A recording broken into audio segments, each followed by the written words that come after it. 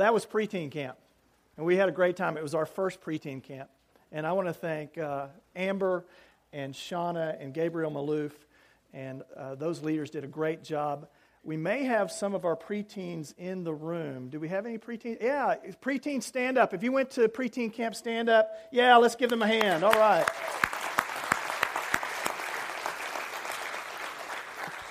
For some of them, it was the first time for them to be away from home and spend the night someplace else with other folks. But we had a wonderful time. I was so thankful that I was able to go up there for a day, and appreciate our children's ministry so much. Well, we're continuing this message series called Battlefield. And we've been talking about the battles of life that we have in everyday life that we face. Today we're going to talk about this idea of people who wound. And the truth is that there are people, whether they know it or not, whether it's something that's willful and conscious or subconscious and mistaken, people who wound others, who hurt and who maim and who harm people emotionally and relationally. Some of you are dealing with this summer cold that's been going around. I met somebody today who's got this summer cold and virus.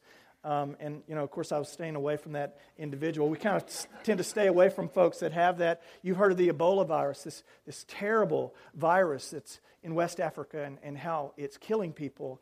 Viruses work that way. They are poisons. They are toxins that spread from one person to the next through some kind of connection or through some kind of contact between human beings. And the truth is that in this life, I want to talk to you today about a different kind of virus.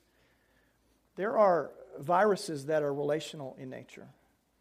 We live in a different kind of world today. We really do. You look at the news, you go, man, it's hard to understand what is going on. There's a culture of divorce, addictive behavior, political unrest, sexual abuse, overstimulation, materialism, moral relativism, spiritual dysfunction. These dynamics, more and more people are moving into adulthood, having not solved those kinds of issues and having in their lives this illness and these poisons, these toxins again, and have not figured out how to become well from them. And as a result, what they do, they bring these viruses, these toxic dispositions into relationships, and they hurt and they harm other people. Let me list for you real quickly some relational viruses that are present in today's world. Sinful extremes that poison relationships. First of all, there's the fear virus. There are people who absolutely live in debilitating fear. They live in fear and they seek to make you a fearful person as well. It's the fear virus. There's a manipulation virus. Power-hungry, controlling, dominant types of people who use others to prop themselves up in some way and to say something good about themselves. There's a pleaser virus out there. People who must have you like them and who want to be friends with you, not to be friends with you, but because they need you to say something about them. They need you to approve of them. They need you to like them. They need you to accept them. And there's this drain and this draw on the relationship, this illness that you feel from people who seek to use you in that way. There's an achieving virus that's taking place. Maybe you grew up with workaholic parents. The need for more, the need to achieve, the need for success, whatever that means. Who worked and worked and worked and achieved. That's a virus that gets passed down to other people. There's a rebellion virus. People who undermine their own success. And you scratch your head and you go, why in the world would you do this to yourself? And why in the world would you do this to your family? Why would you do this to other people? Obviously what you did is wrong. You knew it was wrong, but there's a rebellion virus in you. And you hurt yourself. And you choose sin. And you hurt other people by what you do. Those are viruses. And they are harmful. They are hurtful. In our world, there are controllers and there are stuffers and there are perfectionists. There are people who can't be wrong and admit a mistake. I'm not talking about difficult people. We all have difficult people in our world that we deal with, right? Don't look beside you, all right? We all have difficult people. I'm not talking about difficult people. I'm not talking about frustrating people. I'm talking about hurtful, toxic people who will absolutely hurt you and grieve you in life. I want to read a letter that I got a few years ago from a woman. She says, I have a fear of communicating with my husband. In the past 2 years, when I've tried to communicate, he has belittled me, yelled, told me he doesn't care how I feel and that he doesn't love me. He totally disregards me on occasions such as my birthday, Valentine's Day, etc. He claims he's never been into these holidays, but yet he bought my 7-year-old son a birthday gift. My birthday was 2 days ago, and he was well aware of it, but chose to not even say happy birthday. It hurts by knowing that I will only feel worse if I confront him, and it cripples me from speaking to him. He's got a virus. He's hurting and harming someone else in his world. Years ago, when I was in seminary, I was working at a church as an intern in student ministry, and I was trying to make ends meet financially. I was a student. I was getting up in the middle of the night working on, of all things, you wouldn't believe it, but a loading dock in a truck company. So I was a Teamster back then. And so I was getting up doing that, trying to make ends meet. And I was working at this church. The church was paying me, I think it was $500 for a whole semester of work, 4 or 5 months of work, only $500. I was really working hard. And it was a numbers-driven kind of environment. And my boss was very much that way, my supervisor there. And we had quotas that we had to meet. I had to make 25 contacts per week. And normally I made those contacts and had achieved those goals.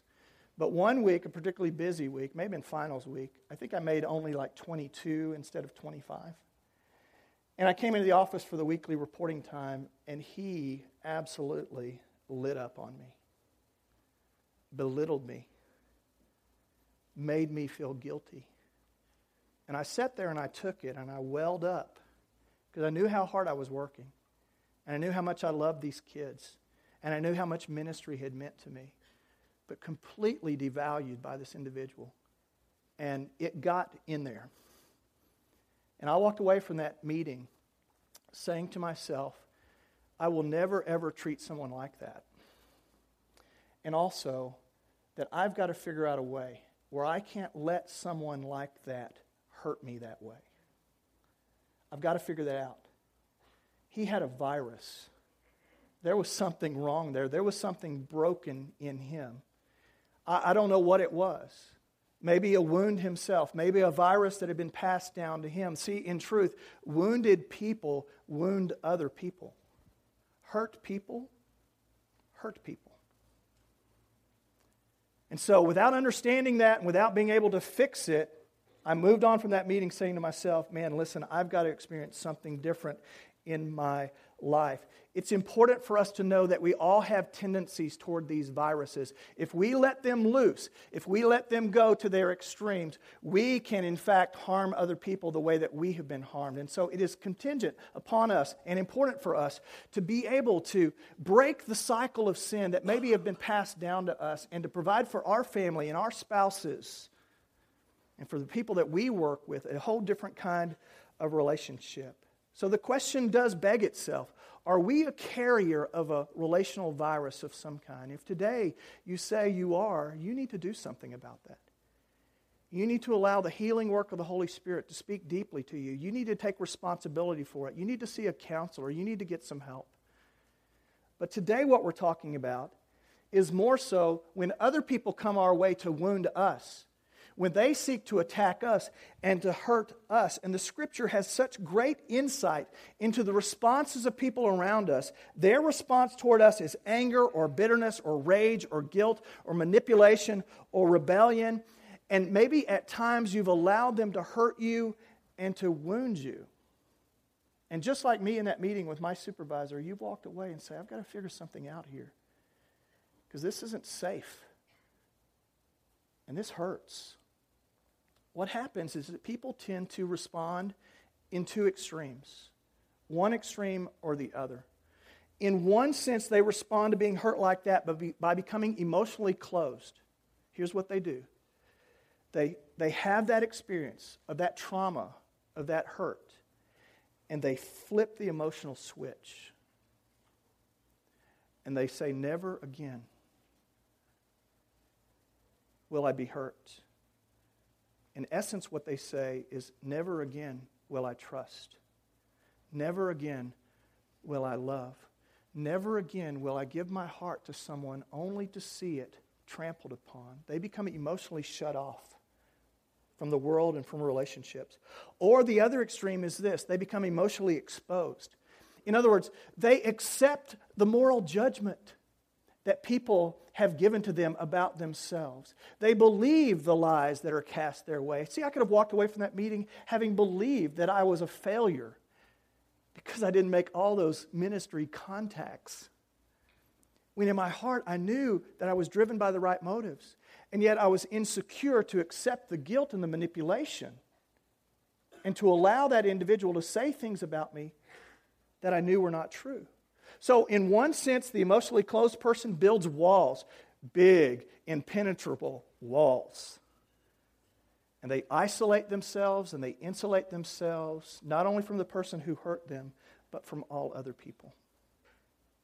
And people who should be trusted, and people who should be loved, and people who should be let in are not, because it's just too risky.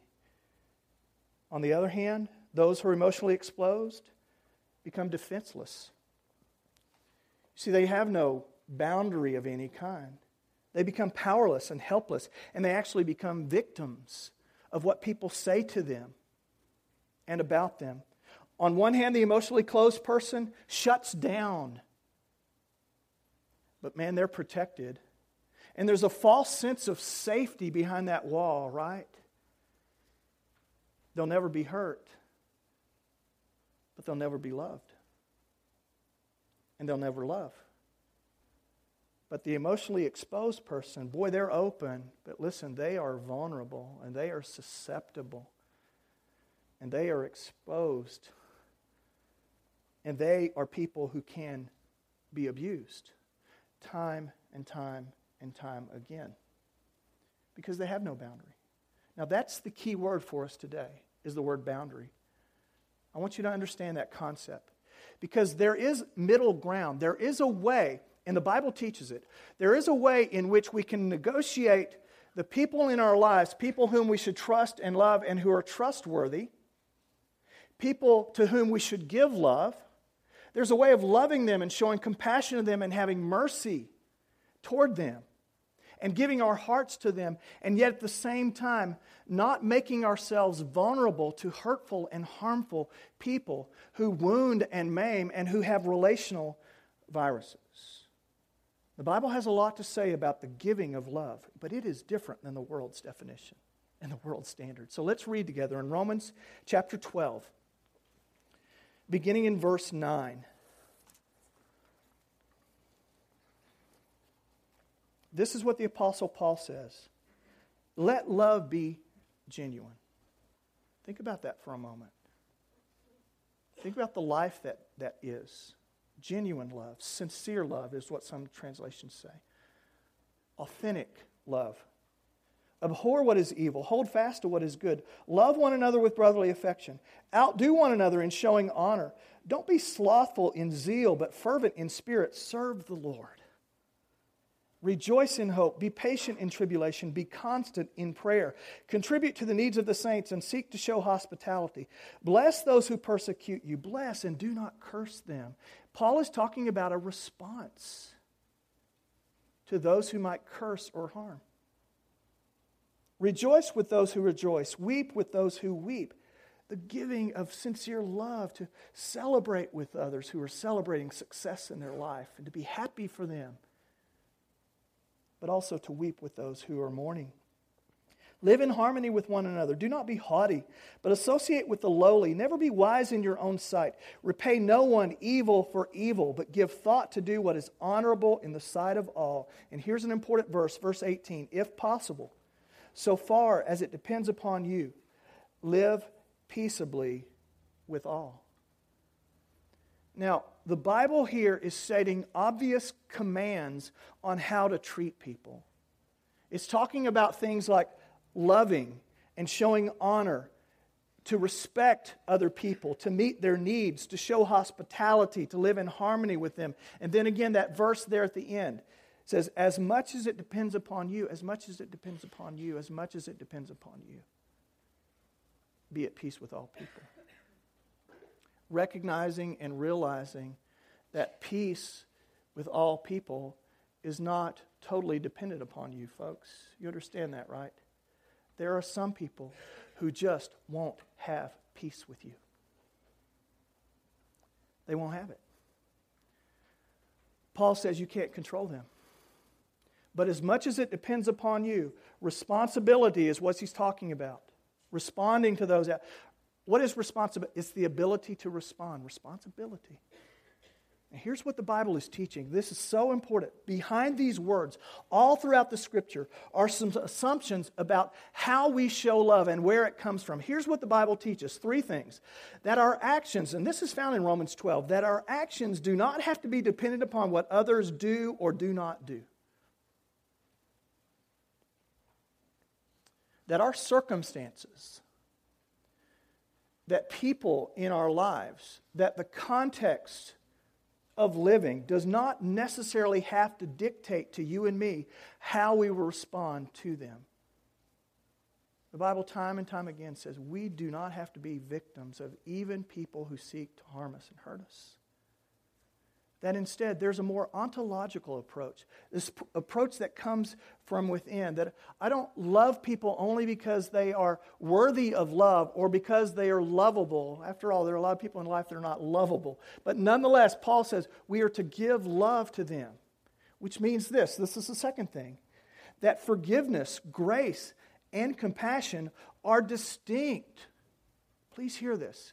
Those 3 things are different and distinct from emotional defenselessness. I can offer compassion to someone and yet at the same time guard my heart from being harmed by them. I can forgive an individual without making myself vulnerable to the hurt and shame that they might want to bring my way. The Bible would say that when reconciliation is possible, it should be made. We must try to make it. As far as it depends upon you, be at peace with all people. When possible, reconciliation should accompany forgiveness, but it doesn't always have to be that way. I can forgive someone who may not want to reconcile with me, and I can show them the grace and love of Christ by saying, I set you free for my right and my need to get revenge for what you did to me, my right, my need to get even. And as authentically and sincerely as I can say it, I wish you well in your life. That is the love of God pouring through us. And it's not dependent upon the response of that person. It's freely given from our hearts based upon our character and our disposition. And here's the final thing that's true that the Bible teaches. That believers can learn to love and yet also defend their hearts from wounds of hurtful others. Now, in the establishment of the New Testament church, all this stuff was being worked out because Jesus clearly taught to love, and yet we see in the example in the life of Jesus how he himself erected boundaries from hurtful and harmful others. And so the admonition from Jesus was, hey, you need to love one another. You need to even love your enemies. So here are some commands to love. In John 13:34, new commandment I give to you, that you love one another just as I have loved you. You also are to love one another.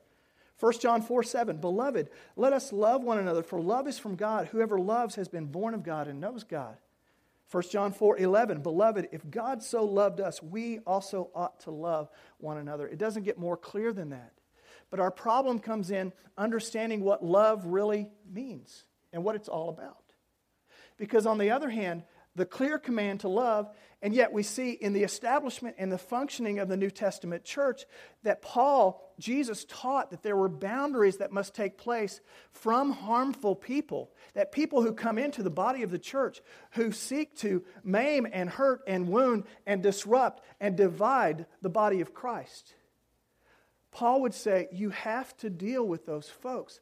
Lines must be drawn. You must say no to some hurtful and harmful people in this world.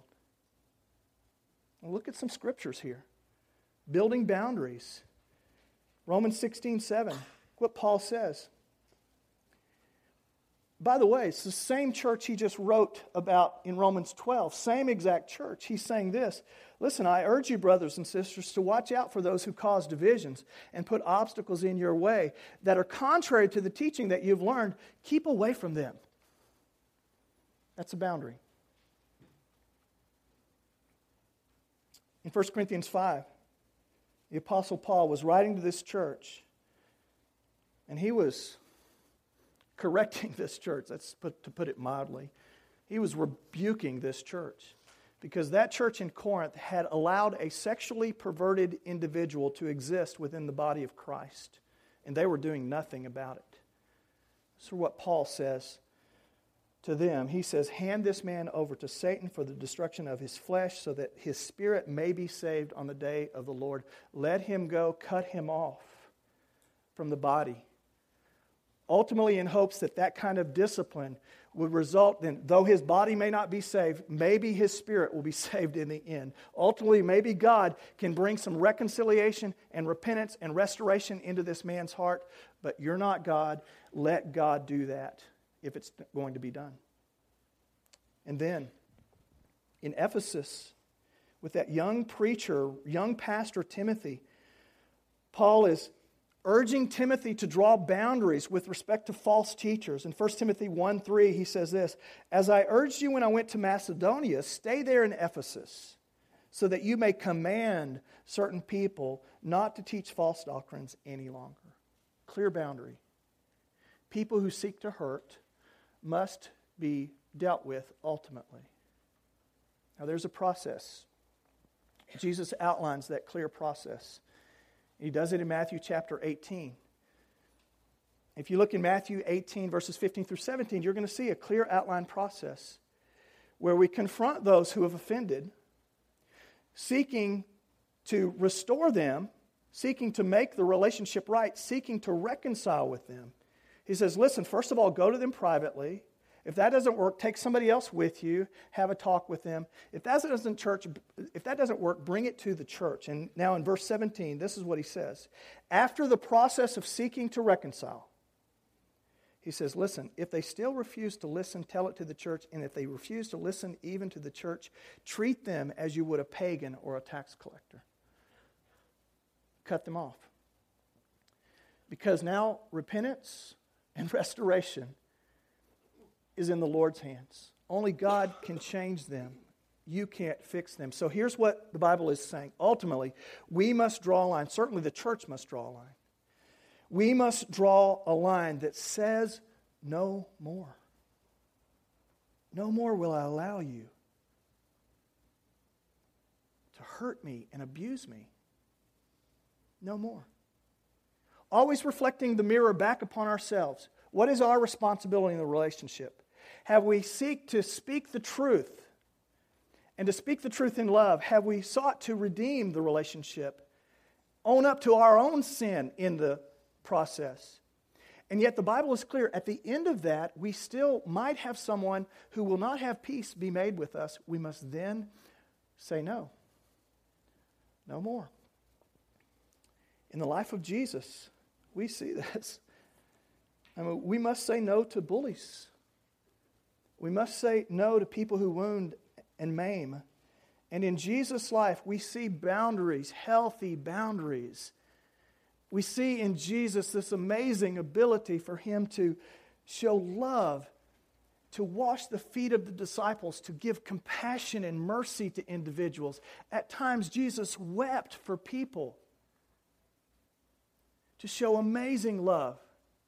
And yet, other times when people came to attack him and wound him, he would erect this boundary and essentially would say, listen, you can throw a fit and you can throw guilt and you can try to manipulate all that you want on your side of the fence, but over here, I'm okay. Why? Because he knew who he was. He knew where he had come from. He knew who he was, and he was firmly rooted in his identity with his heavenly Father. So look at these examples. I mean, here's Jesus protecting his heart without losing his soul, able to defend and guard himself without losing the ability to love. Look at these examples. He confronted and withstood harmful people. The scriptures are listed here on the screen. Yet he also loved, he served, he displayed mercy. On one hand, he would overturn the tables in the temple. One occasion, he would say to the scribes and the Pharisees, "Woe to you, you hypocrites! Woe to you, you brood of vipers! Stand up to hurtful people in a righteous way." He would say to the disciple Peter, "Get behind me, Satan." When Peter was trying to thwart the plan of Jesus' march to the cross. And yet at the same time, he would see a widow in Luke 7. He would see a widow in a funeral procession who had already lost her husband, who was now burying her son, was attending his funeral. And the Bible says that his heart went out to her. How could Jesus have such violent attacks toward him emotionally and relationally, and yet not lose the ability to love? Here's how. 3 things real quick as we finish today. First of all, we must, just as Jesus did, find complete security ultimately and only in our Father in heaven. In Matthew chapter 3, in the inauguration of Jesus' ministry, this very public moment when John the Baptist baptized Jesus in the Jordan River, a voice, a public voice where all could hear, came from heaven. It was the Heavenly Father, and that voice from heaven said this, "This is my beloved Son with whom I'm well pleased." And every son needs to hear that from their father. You can imagine what that did for Jesus' security, knowing the full approval of his Father. And folks, if we are in Christ, then we are redeemed, we are forgiven, and we are a child of God. And ultimately, only God's approval matters. So, if you're hurt and wounded by people, you must reflect that back upon yourselves and say, whose approval do I really need in life after all? Whose approval do I really ultimately need? Ultimately, and only God's. Sometimes the fact that we are hurt is really our responsibility, folks. Why? Because we've allowed someone to hurt us, because we're insecure in our relationship to Christ. We've allowed ourselves to be placed in a position to be hurt. It's our fault. And so you go from one relationship to the next, allowing yourself to get up close to wounded and hurtful people because of insecurity. And because of a need to be loved by someone in your world that could never, ever ultimately love you. Which leads to the second thing that's true. We must live as ones accountable only to God. Ultimately, we are accountable to our Father in heaven. John chapter 13, it says, Jesus knew that the Father had put all things under his power, that he had come from God, that he was returning to God. Jesus knew that. He was sure of it. He was sure of his identity. And he was ultimately sure that in his life he was living for an audience of one. That there would be relationships and exchanges and love that would be made. But ultimately at the end of the day, he was accountable to God, and God was the audience. The Father in heaven was the audience to which he would ultimately be accountable and to which he would ultimately live. And other people's expectations of me, or even better yet, maybe my expectations of other people, are the things that actually undermine my own happiness. Expecting people to meet the deepest needs of my life that only God can meet. Folks, after all, whose fault is the disappointment? When a person places expectations upon another individual to meet the deepest needs of their heart that person, listen, will never, ever, ever meet. It's not in them to do so. And yet, you expect it. And we set ourselves up for disappointment because we're trusting for someone to play a role in our lives that only God can play. I can't change people. I wish I could, because this world would be perfect. Man, I could be like the benevolent dictator. I'd be controlling everything, man, but I can't change people. I can't fix people. I can't control them. And I have to let go of those expectations.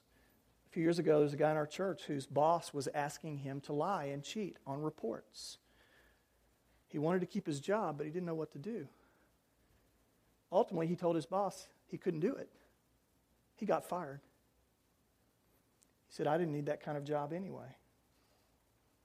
Ultimately, there's an audience of one. And here's the final thing. We must also walk securely in God's ever-constant presence. Jesus said in John 14, on that day you'll realize that I'm in the Father, you're in me, and I'm in you. In John 16, but a time is coming and has already come when you will be scattered. Now, he's giving them last instructions. These are hours before he's to be crucified. And he's trying to dictate to them what the future is going to look like. He says, listen, that time is coming and really has already come when you'll be scattered, each to his own home. You will leave me all alone. But listen to Jesus' confidence. You will abandon me. You will reject me. Some of you will be standing at the foot of the cross watching me be executed and do nothing about it. You will leave me all alone. Yet I'm not alone. For my Father is with me. If you are in Christ, on your worst day, on that day when that person that you trusted packs a bag and leaves the house, on that worst day of your life, you're not alone. There's comfort and peace and security for those who understand that ultimately and only God is the one to whom I'm responsible. God is the one to whom I'm accountable. God is the one who will never, ever, ever leave me. If we have that kind of security, then and only then we will be able to give our hearts to people and trust them. Ultimately only giving our heart to the one who is ultimately trustworthy, that's God himself. But in this life, to be able to give a piece of ourselves, to know and be known, to love and be loved, and for that to be a fulfilling experience for us, even the ups and downs, and even the hurt and rejection that sometimes that takes. And yet also, when people seek to maim and attack, we can erect the wall, that boundary, that God allows us to have this inner strength that comes from within to say, hey, on this side, I'm okay. I know to whom I belong. A couple of years ago, I was driving toward the college where I work also, and I was driving a back road, and it was kind of a residential area, but it was a wide road, and there was set up a little barricade, and there was construction that was going on around the barricade and then down the street a little bit. And there was an off-duty police officer who was there with his car. And he was kind of standing there talking on his phone, looking away. And this barricade was about halfway across the road. Really, it was only about a third of the way across the road. And I looked down the street, and I came over the stop sign. I looked down the street, and I could see that there was another car that was heading the same direction. So I assumed that that car had gone around the barricade. This was just a little detour, and then you can continue on. Well, I went around the detour, and the policeman shut his phone off and jumped up out in front of my car, angry. And I rolled down my window, and he absolutely went off on me, cursing me out for going around a little barricade. Now, there was no construction crew. There was nothing dangerous going on. But he really unloaded on me. And I sat there and took it. I said, man, I'm sorry. I thought I could go around this. No, you didn't. Accusing me of actually trying to commit some kind of heinous crime, right? So he took my license and he went off to the car to check my license. And something clicked in me, and it's an experience that I rarely have. In fact, I wish I had more of these. I wish I was more godly, because I've had other experiences that were not so pretty or so kind. I remember one lady on Louetta who rolled down the window, and I didn't say anything bad. I didn't curse. I didn't lose it. But I was concerned about having the Brook Church window decal on my... I wanted to say, actually, I go to Champion Forest, Yeah, I guess not. But this time, something clicked, and I felt this peace come over me. And I knew that what he was saying was not valid. That's part of the key, right? And I began to see this situation through a lens that's much different than normally what I see it. And I began to pray for that police officer. And I began to think about maybe he's had a bad day or a bad life. Maybe he's wounded. I don't know. But here is a person for whom Christ died. And prayed. He came back, reamed me out some more, told me he was going to mail me a ticket, and sent me on my way. I never got that ticket. I said, "Thank you, sir. Have a good day." That's all I said. And went on my way. But I thought to myself, I wish I could respond like that more in my life. Because of everyday and maybe weekly kinds of challenges with people that I face who may seek to harm, to erect this healthy boundary and say, listen, you can vent on your side. It's okay. But you're not getting through in here. Because in here is something different. In here is the peace of Christ. In here I'm a child of God. In here, yeah, I made a mistake. But mistakes happen.